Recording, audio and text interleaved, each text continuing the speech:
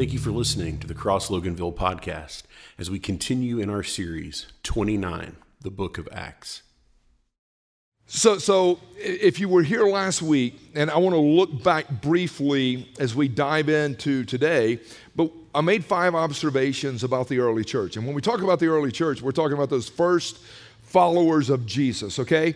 And we're talking about that there was no church model to follow. So it's not like you've got the AG and the Baptist and the Presbyterians and Methodists, and they already had come up with these models of here is how you do ministry. That didn't exist. These are followers of Jesus, and this is on the fly learning as they go. And we looked at these like observations of the brand new believers in Jesus.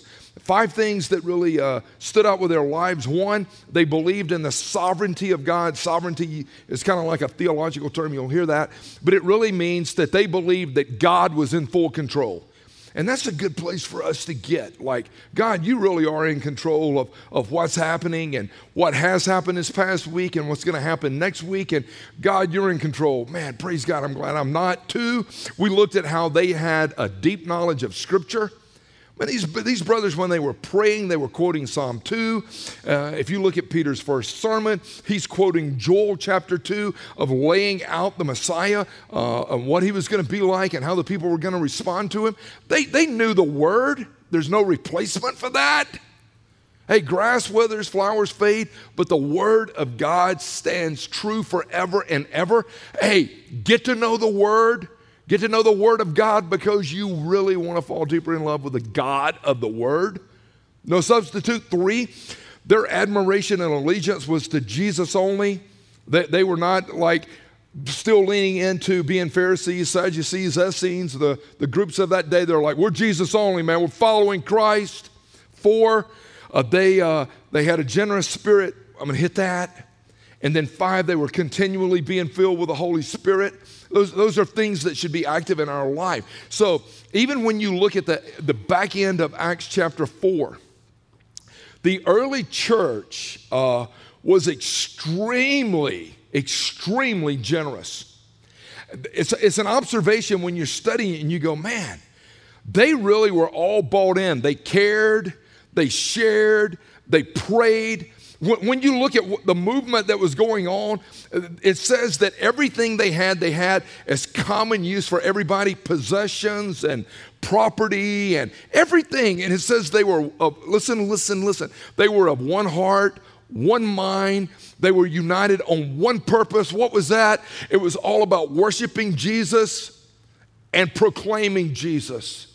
I'm like, man, they had it going on. One heart, one mind. And I want you to hear me on this. When the gospel gets a hold of your heart and the gospel gets a hold of your life and transforms you, that's what's going to happen with you. You will care for others. You will intercede and pray for others. Your possessions are no longer yours.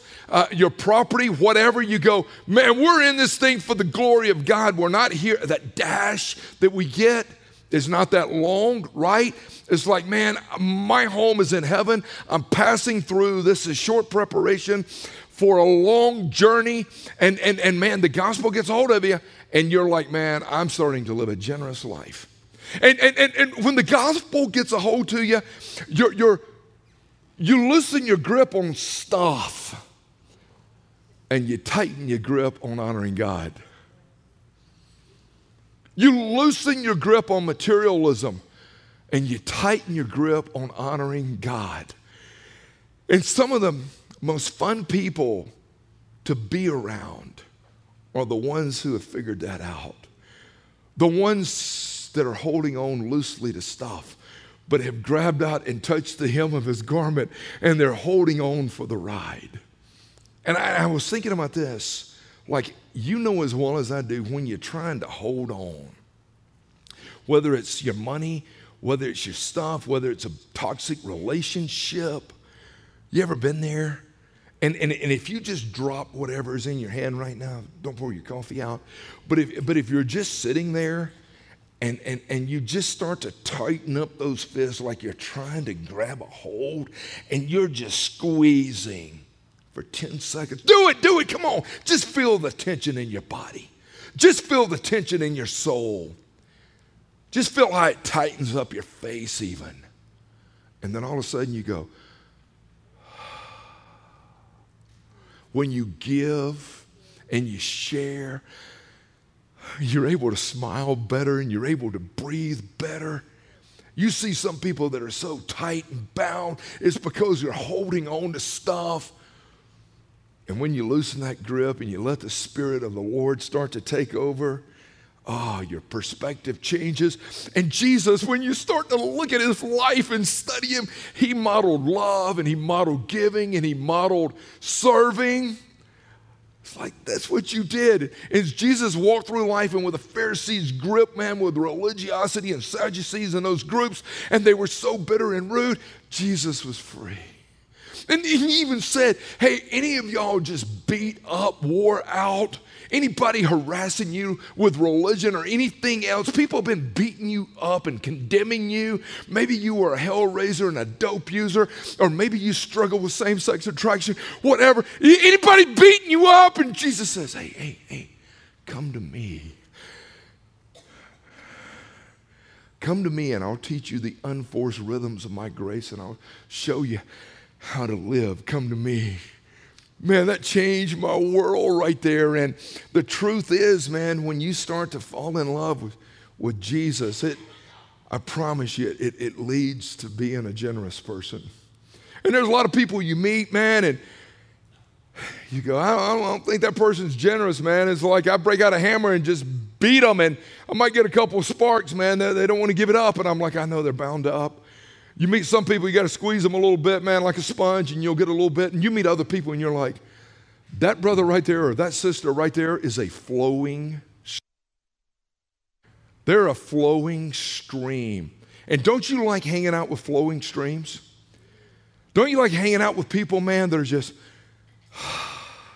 man, you see them and they give and they share and they encourage. We meet a dude in Acts chapter 4 at the end, and they call him Barnabas.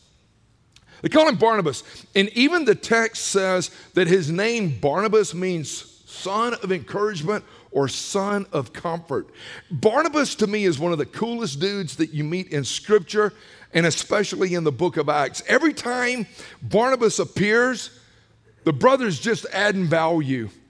He's lifting people up, and he's a flowing stream. The first time you meet him is in Acts 4. He sells this piece of property that he's got, and he brings all of it and lays it at the apostles' feet.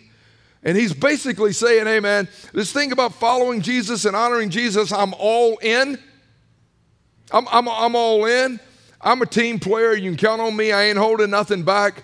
Man, I'm telling you, I'm in it.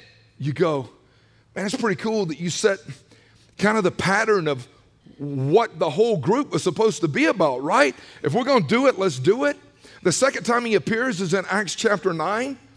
And that's a powerful chapter. That's when Saul is antagonizing and persecuting and killing Christians, and Saul is on his way down the Damascus road, and he gets blinded by this light. He encounters Christ, and he gets rocked.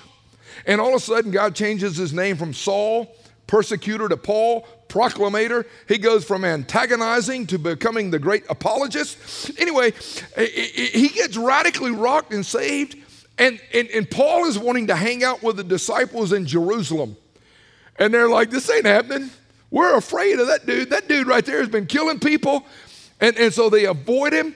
And guess who shows up to say, I got to go check this dude out? Barnabas. He goes up there and hangs out with him. He stands up for Paul. He goes, this guy's legitimately, man, been saved and rocked by the gospel. He met Jesus. And he tells the disciples, hey, this Paul dude was even preaching Jesus, and they were threatening to kill him, and he didn't back down. He's legit saved, guys. He's an encourager. He's just showing up.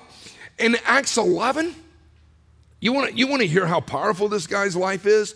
In Acts 11, he is leading the movement, if you will, at the church of Antioch in diversity. He's over there with all these Gentiles and a bunch of Samaritans and others that have come to faith in Christ. And he's over there telling those Jewish converts, hey, the gospel is colorblind. It's for everybody. And he's over there breaking down these walls of racial tension and social tension. Barney, yeah, he is, baby. I ain't talking purple suit. I'm talking about redeemed heart. And I'm reading this going, man, you were standing in the gap everywhere he shows up. Wouldn't that be so cool for them to say that about? Oh, man, when you meet Chad or when you meet Michael or when you meet and you just go around, right, Harold? Every time you meet that dude or you meet Tim or you meet Steve or you meet, every time you see them, they're adding value. They just encourage people and they comfort people. You go, man, I want to hang out with him. There was a famine that had happened in Jerusalem, and they were going to send money back over to the Jerusalem church. And the believers were like, man, we got to send somebody over there with this money to go help that church over there in this famine. Guess who they sent? Barnabas. He was spearheading Samaritan's Purse before it was even founded. I was like, no way. The church in Antioch prayed, fasted, was worshiping, and man, we're about to send these guys out for the first ever missionary journey. Who's going to go? They're like, Paul, you got to go preach it. And Barnabas, you're going to go with him. And Paul gets all the ink, like, man, Paul came in and began to preach, and before Festus Agrippa, before all this, guess who was with him? Barnabas. Man, I got my encourager. I've got my support guy here with me. I'm like, powerful. There's a guy named John Mark that had come to faith, and John Mark and Paul were doing some ministry together, and John Mark just kind of throws the towel in and says, I don't know, and he drifts for a period of time, and so Paul is over there with Barnabas, and they're doing all this ministry, and John Mark resurfaces, and he's like, I want to get back in the game. And Paul goes, not going to happen with me, dude. You quit. You quit. Guess who puts their arm around John Mark and says, let me hang with him. Let me see where he's at. Let's get that brother restored and get him back in the game. Barnabas. Are you a Barnabas? Come on. When people see you coming, do you bring encouragement and comfort?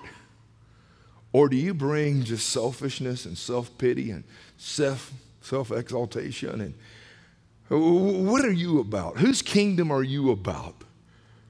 Do you want to be a Barnabas? Do you want to be that person when others see you coming going, man, so glad to see Brandy, Mister. Man, she's going to encourage somebody today. Every time she shows up, she's blessing somebody. I'm married, honestly. I'm married to a female Barnabas. I mean, people used to say that all the time. Oh, when I married her, I outpunted my coverage. I'm like, okay, I'm well over my skis in this relationship. I don't even know how to word how that hookup was for me. But my wife encourages and comforts. And I see her deal with people, whether they're going through storms of life or a great tragedy, or whether they're wanting to celebrate something. I mean, the doors of hospitality and encouragement are open. And many of you in here have been the recipients of that. And you go, yeah. One of the guys in my life, I'll never forget this. I felt like God was leading me into ministry. And so I stepped out in faith and I started like, how do I infiltrate locker rooms with the gospel? How do I get into these professional baseball and football locker rooms with the gospel? I didn't know how to do it. I'm like, there's no model for that. And how do I do these clinics? We're going out sharing the gospel, and we're taking the baseball players, and we're teaching fundamentals of the game, and then we're sharing our faith. And listen to this. I'm doing this clinic outreach, evangelistic outreach in Kansas City, and they're like, hey, there's a guy here that wants to meet you. And I'm like, okay. Hey, this right here is Jack Cousins. And I'm like, okay. Hey, Jack, how are you doing? I'm Tim Cash. Tim, what ministry are you with? I'm with Unlimited Potential. So what are you trying to do, buddy? What do you feel like God's called you to do? And well, I feel like he's called us to infiltrate baseball and reach people with the gospel and to train these people and go out and share their faith. I said, what do you do? Well, I was with Young Life and I was with this, but I've been with Dr. Billy Graham for 40 years and I do pre-crusade evangelism. And I'm like, are you serious? He goes, man, I like your spirit. I want to hang out with you. And that guy put his arm around me. I mean, Jack Cousins, who was with Dr. Graham for all these years, he puts his arm around me and he starts to believe in me. And I fly to Minneapolis and he takes me to the Graham headquarters and they've got all these books and literature that they would send around the world, right? You've heard it. Billy Graham would preach. And man, he would draw the net and people would come forward. And then this narrator at the end would say, if you would like more information about the Christian faith, all you've got to do is write Billy Graham, Minneapolis, Minnesota. That's all you need. And they had all these wireless operators and people would talk and they would send them books on how to know Jesus and how to walk with Jesus. And Jack goes, anything you need to help reach these guys and teach these guys, you got it. And for years, he was my Barnabas. And my buddy John Burrow was playing with the Falcons, and I'd gotten to know John through some mentoring, discipling him, and he had signed with the Minnesota Vikings. And he goes up there and he's playing with the Vikings, and I told Jack, I'm going to come see you. He goes, I'd like to see you, buddy. And I want to set up a meeting. I said, set up a meeting with what? I'm just going to set up a meeting. Will you come to the meeting with me? I'll come to whatever meeting you got. Jack walks in. He's got oxygen in his nose. He's had like quad bypass. And the dude has got a walker. And some dude had drove him over there and Jack is hanging on by a thread. And I'm like, man, he's deteriorated so much. And Jack comes in and he sits down. And we all hug him and high five him. And Jack, in that broken, gasping for air, just tone of his, he looked and he goes, let me tell you why I wanted to shut up this meeting. Some of you guys don't know each other, but you got a heart for the gospel. And God wants y'all to partner together to reach more people with the gospel. He wants y'all to partner together to preach Jesus together. That was the last time I saw him. And I read this and I'm like, Jack, bam, dude, you were a Barnabas. And there's been other Barnabas in my life. But when you look at Barnabas, they gave away their stuff and they lifted up people.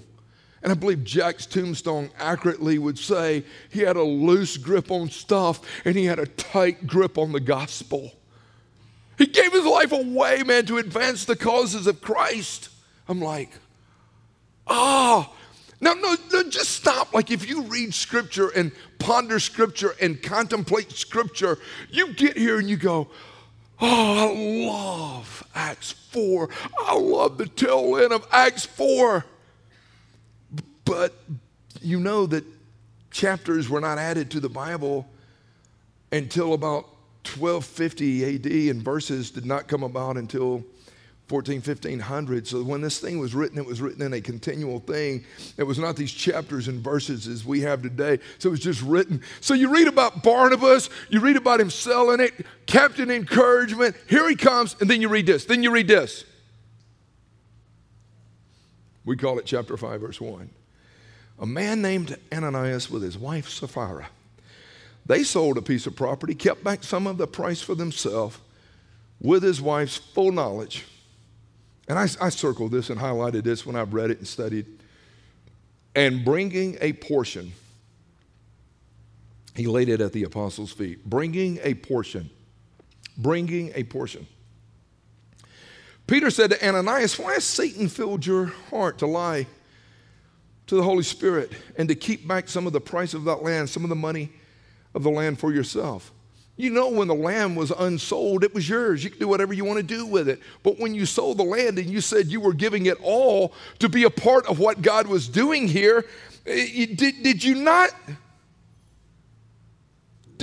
realize that what you've conceived in your heart is so stinking wicked? You claimed you were going all in. You claimed what's mine is now ours. It all belongs to the Lord. And he looks at him and goes, do you not realize you didn't lie to me and you haven't lied to men, but you've lied to the Holy Spirit? Do you not realize that it was yours? But you've got this greed issue, homie, and you've got this applause of people issue. you want people to applaud you and stroke you, and you're going to talk it, but you're not going to walk it. The problem is not that you sold land. The problem is not that you said, the problem is you lied by saying you were giving it all and you only gave some. The problem is you lied. I was like, there you go. And I'm like, man, that's a problem. You want to talk about something that will destroy your relationship with others? It's when you lie. When you say you're going to do something, you don't do it. You lie, you kill morale. Dean and I were talking about that yesterday, and he was sharing a story, and I'm like, that's jacked up when a person says, I'm going to do this. If you do this, and you do this, and then they don't do that, you go, why'd you lie to me? You told me? Yeah, I didn't mean it. Here's a fundamental problem that we have as people, but specifically in the church. Just hear me for a second. A fundamental problem we have in Western culture, especially even in the South in church, is that we have such an unhealthy view of the holiness of God. We live in a culture that has reduced God down to manageable terms, and we don't have a proper view of the holiness of God. And when you don't have an accurate view of the holiness of God, you will try to make God what you want him to be, and you'll end up telling God what he should be. And so God at best becomes a cosmic Santa that you sit on his lap and you tell him what you want and tell him how to be God, and when he doesn't come through for you, you get all frustrated and ticked. We reduce this holiness of God. It's like you can do whatever you want to do. All you got to do is pray a prayer, man, and occasionally attend church. You're good. That is not even close to being a biblical narrative of the gospel. Now, we're high-fiving Barnabas. Man, you're an encourager. You bring comfort. You're such a rock star. I mean, we talked about heroes last week. You're a hero. Now we're reading about this dude, Ananias, and he goes, why did you lie? Read the next words, verse 5. As Ananias heard these words, he fell down and breathed his last.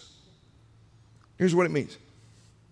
He lied and he died. He went boots up. He immediately was going to the worm buffet. The dude died on the spot. And some of us sitting here go, I struggle with a God that would be that harsh. No, you struggle with your view of his holiness and your view of your sinfulness. That needs to be repeated. People that struggle saying, that's too harsh, that's rude, God, you're callous for doing something like that. You struggle with your view of his holiness and the view you have of yourself, of your sinfulness.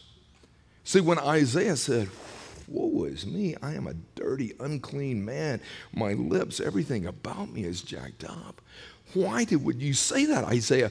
Because he says, in the year that King Uzziah died, I saw the Lord exalted, lifted up, the train of his robe filling the temple, seraphim, cherubim, angels flying around, and they were singing, holy, holy, holy is the Lord God Almighty, who was and is to come. Holy is the Lord. Whoa!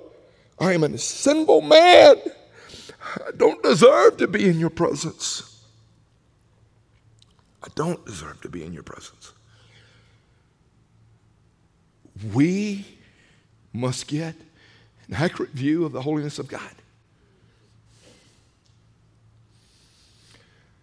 The scripture says he breathed his last. This is crazy. I mean, if you read the scripture, you go, that was rough. And it says, great fear came over all who heard it. I'm like, you bet your boots it did. I mean, you know, if that happens with us today, it's like, what just happened?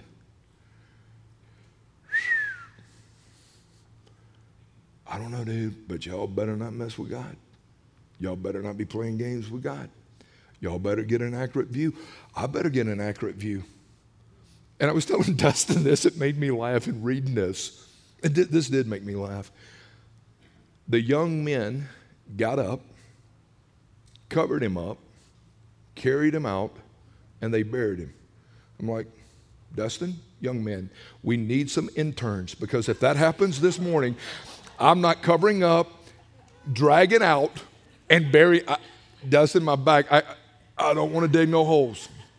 We've got to get some interns over here quick, Dustin, just in case we go back to Acts 5. Now, stay with me. You read that and you go, man, I bet them dudes who are brand new believers, young guys like Caleb, come here, son, Ethan, come here, son, and you get all these young boys, come here, Gavin, y'all come here. What's up? This dude just died, man. He lied to God. Y'all go bury him.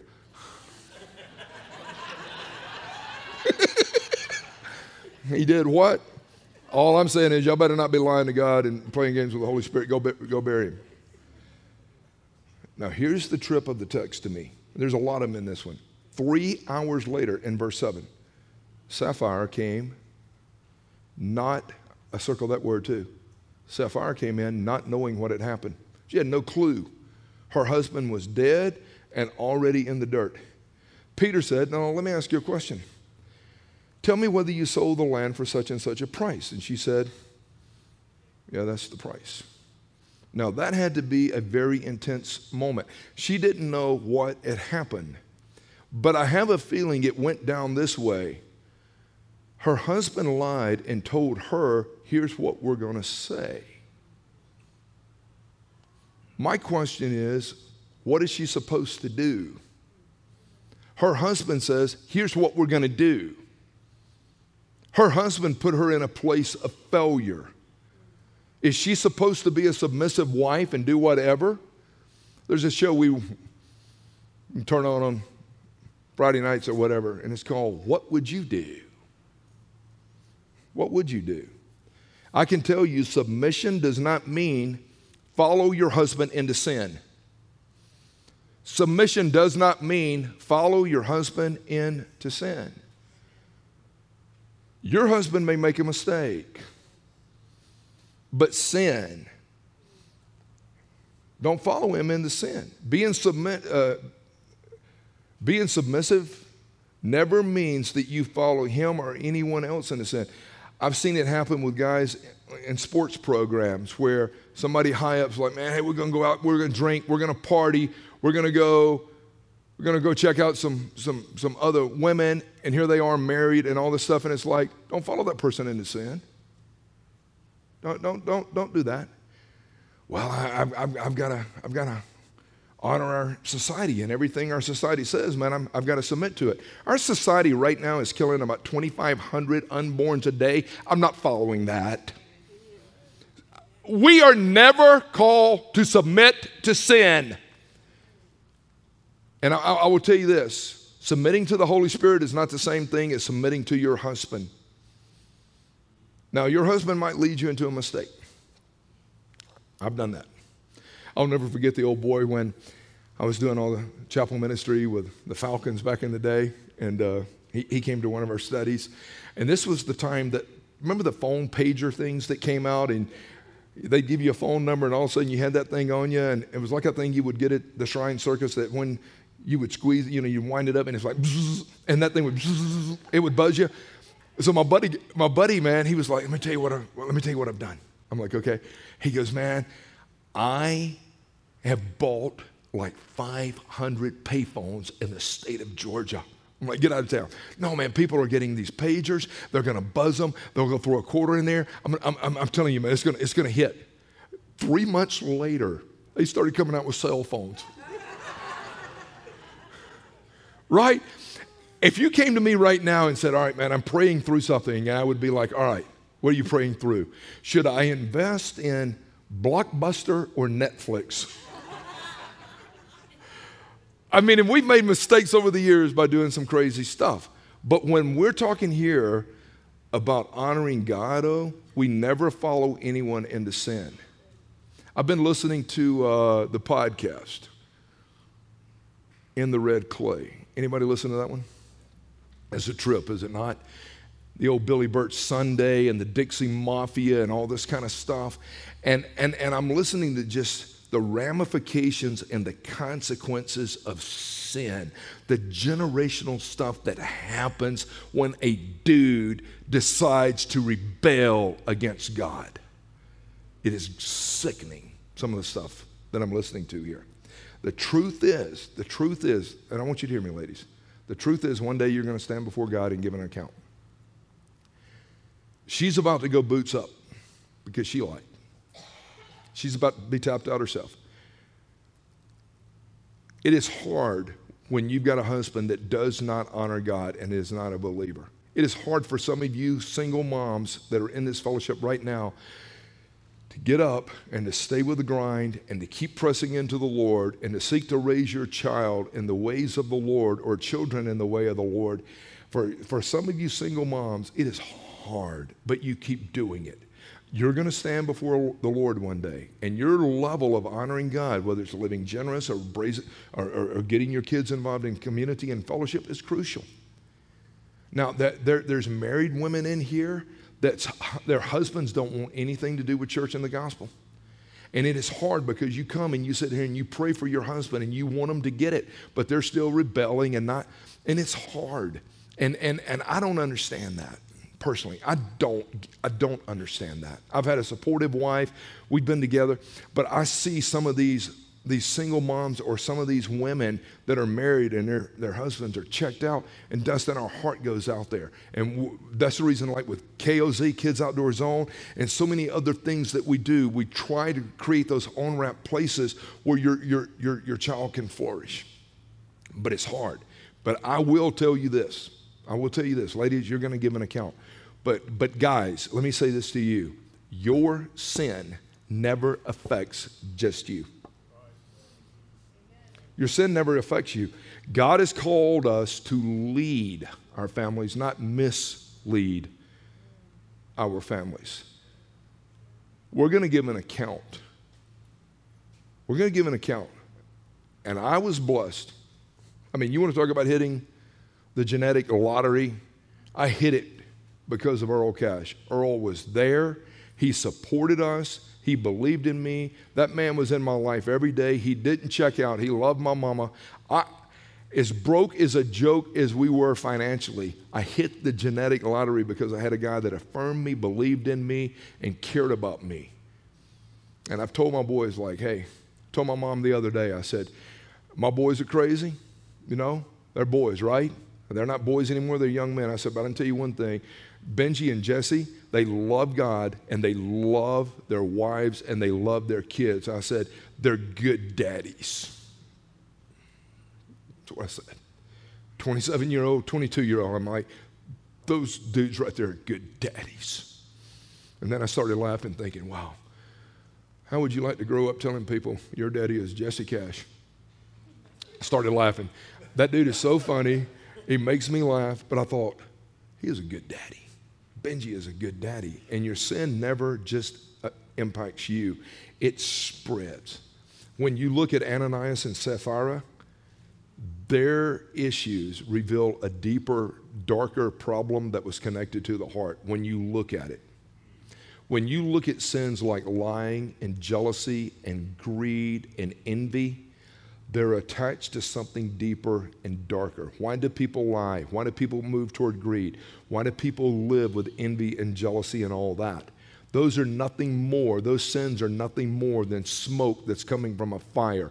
And the fires that create that kind of smoke is ego, is arrogance, is conceit, is pride, is insecurity, is inadequacies, it's inferiority complexes inside. And we try to mask those things by giving this persona that we're tough and we're rough and we're good. And I can promise you, it's just smoke.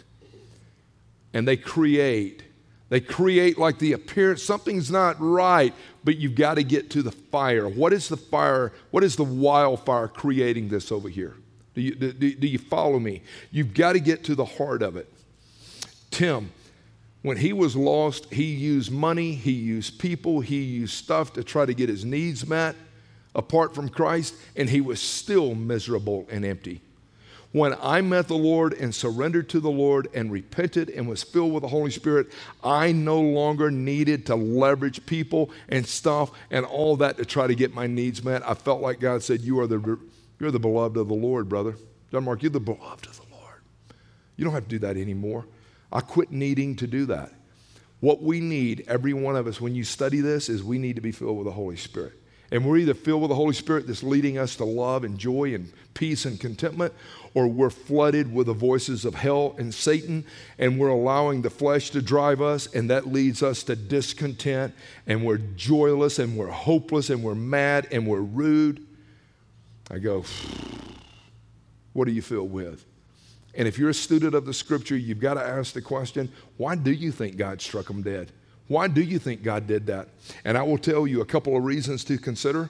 Write this down, Cindy. One, Ananias and Sapphira had been really close to the activity of God. They had seen it. They had seen the Holy Spirit work. They had been around the things of God. Even Ananias' name means God is merciful. He had seen the mercy of God many times. He had witnessed it, and he treated the goodness of God and the grace of God and the things of God with contempt. And the closer we are to the things of God, the more accountable we are. You know better. Like I do know better. Spiritually speaking, I know better. You know better. They also witnessed the cross. They saw Jesus walk the Via Dolorosa. Many believe were a part of that community of 120 that shortly after Jesus, has been crucified or whatever, the 120 are together. Many believe these right here, Ananias and Sapphira, had been a part of the workings of God. And I will tell you this, when you're close to the activity of God, the seriousness of your sin will increase greatly. And when you've seen and you've tasted and you've been around, it's like you will be held accountable. We've got to get back to elevating a high standard of God. Dustin, here's the crazy thing. As we've done ministry, Steve, Nick, all of us, the crazy thing is, if you would have looked at Ananias and Sapphira and Barnabas, they pretty much looked all the same on the outside. They all went to church. They all appeared to be generous. The crazy thing is when we deal with people, you really don't know until you start spending time what their why is. You can hang out and you go, man, these people, man, they're legit. And it's like, are you? Because sometimes it's hard to discern the legit from the counterfeit until you spend a little time with them. And there's a lot of people that can pose, and a lot of people know how to talk. And we live in a culture that's been influenced by the Greek, great orators of how you package statements. And it's like, it's hard, whether it's a person in ministry, whether it's a person that is just a lay person, a person that comes in. The Holy Spirit knows my thoughts. The Holy Spirit knows your thoughts. The Holy Spirit knows my why and your why. And what Ananias and Sapphira forgot was the only opinion that mattered was not that of the people, was not that of the apostles. It was that of God, and they forgot about it. And the only opinion that matters with you today is how God views you and how God sees you. There's a lot of church people that are deceived because they, again, have bought into how do I present myself with appearance, and the integrity of the heart is missing. We need to raise our awareness and understanding of the holiness of God. Let me give you a working definition of biblical fear, and I'm going to wrap it up. Biblical fear is holy awe mixed with reverence, mixed with intimacy. It's holy awe. Back to Isaiah 6. When we sing the old classic, Amazing Grace, how sweet the sound, we will sing lyrics like, it was grace that taught my heart to fear, and grace my fears relieved. We sing that song. We sing it, we sing it, we sing it. You go, that's a weird lyric. How is it that grace taught my heart to fear, and grace my fears relieved? Because grace will teach you to have proper holy reverence toward God. But as you walk in that grace, you will no longer live with the fear of what other people think or what other people can do to you. Because what happens now, your perspective is aligned with God. And you start singing that song, and it's like, oh, how precious did this grace appear when I first believed. God graced me. He's shown me his goodness. And I would encourage you to walk in that today. Are you lying to the Holy Spirit? That's a question I had to ask when I read this. Ananias and Sapphira lied to the Holy Spirit. What was the two areas they lied? It was money and people. It was materialism and applause. And I think those are two driving forces in our society today. So here would be the question, like unpackaging in it. How strong is your resolve and commitment to Christ? Are you willing to obey the Lord with your money? It's like that's only you can answer that. Are you really willing to obey the Lord with your money?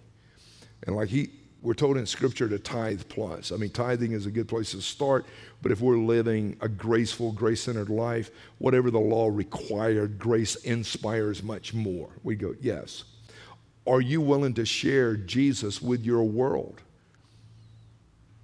I mean, we're talking about our commitment to Christ. Am I willing to give and am I willing to share? These are two of the values that we have here at the cross. And a lot of people won't share their faith with others because they're scared what others think about them. You got to loosen that grip. Here's the question I wrote. Do you use people to acquire money and power? Or do you use money and power to serve people? That's a big one right there. Do you use people so that you can acquire money and power and popularity? I've seen guys do that. They're trash talkers. And all they care about is promoting their own hedonistic, pleasure-seeking life. Or do you use what money and power maybe God has extended to you to serve other people? See, greatest in the kingdom is the one who serves. It never says greatest in the kingdom is the one who acquires the most toys. The problem in the South is, and I think a lot of people land here, is that as soon as they surrender to Christ and I got saved, now they feel like they have a license to sin. That's jacked up. Ananias and Sapphira, they attended church and were around the gospel, and they were lying to the Holy Spirit. It's possible for any of us to get there. Here's the good news, and I close you with this.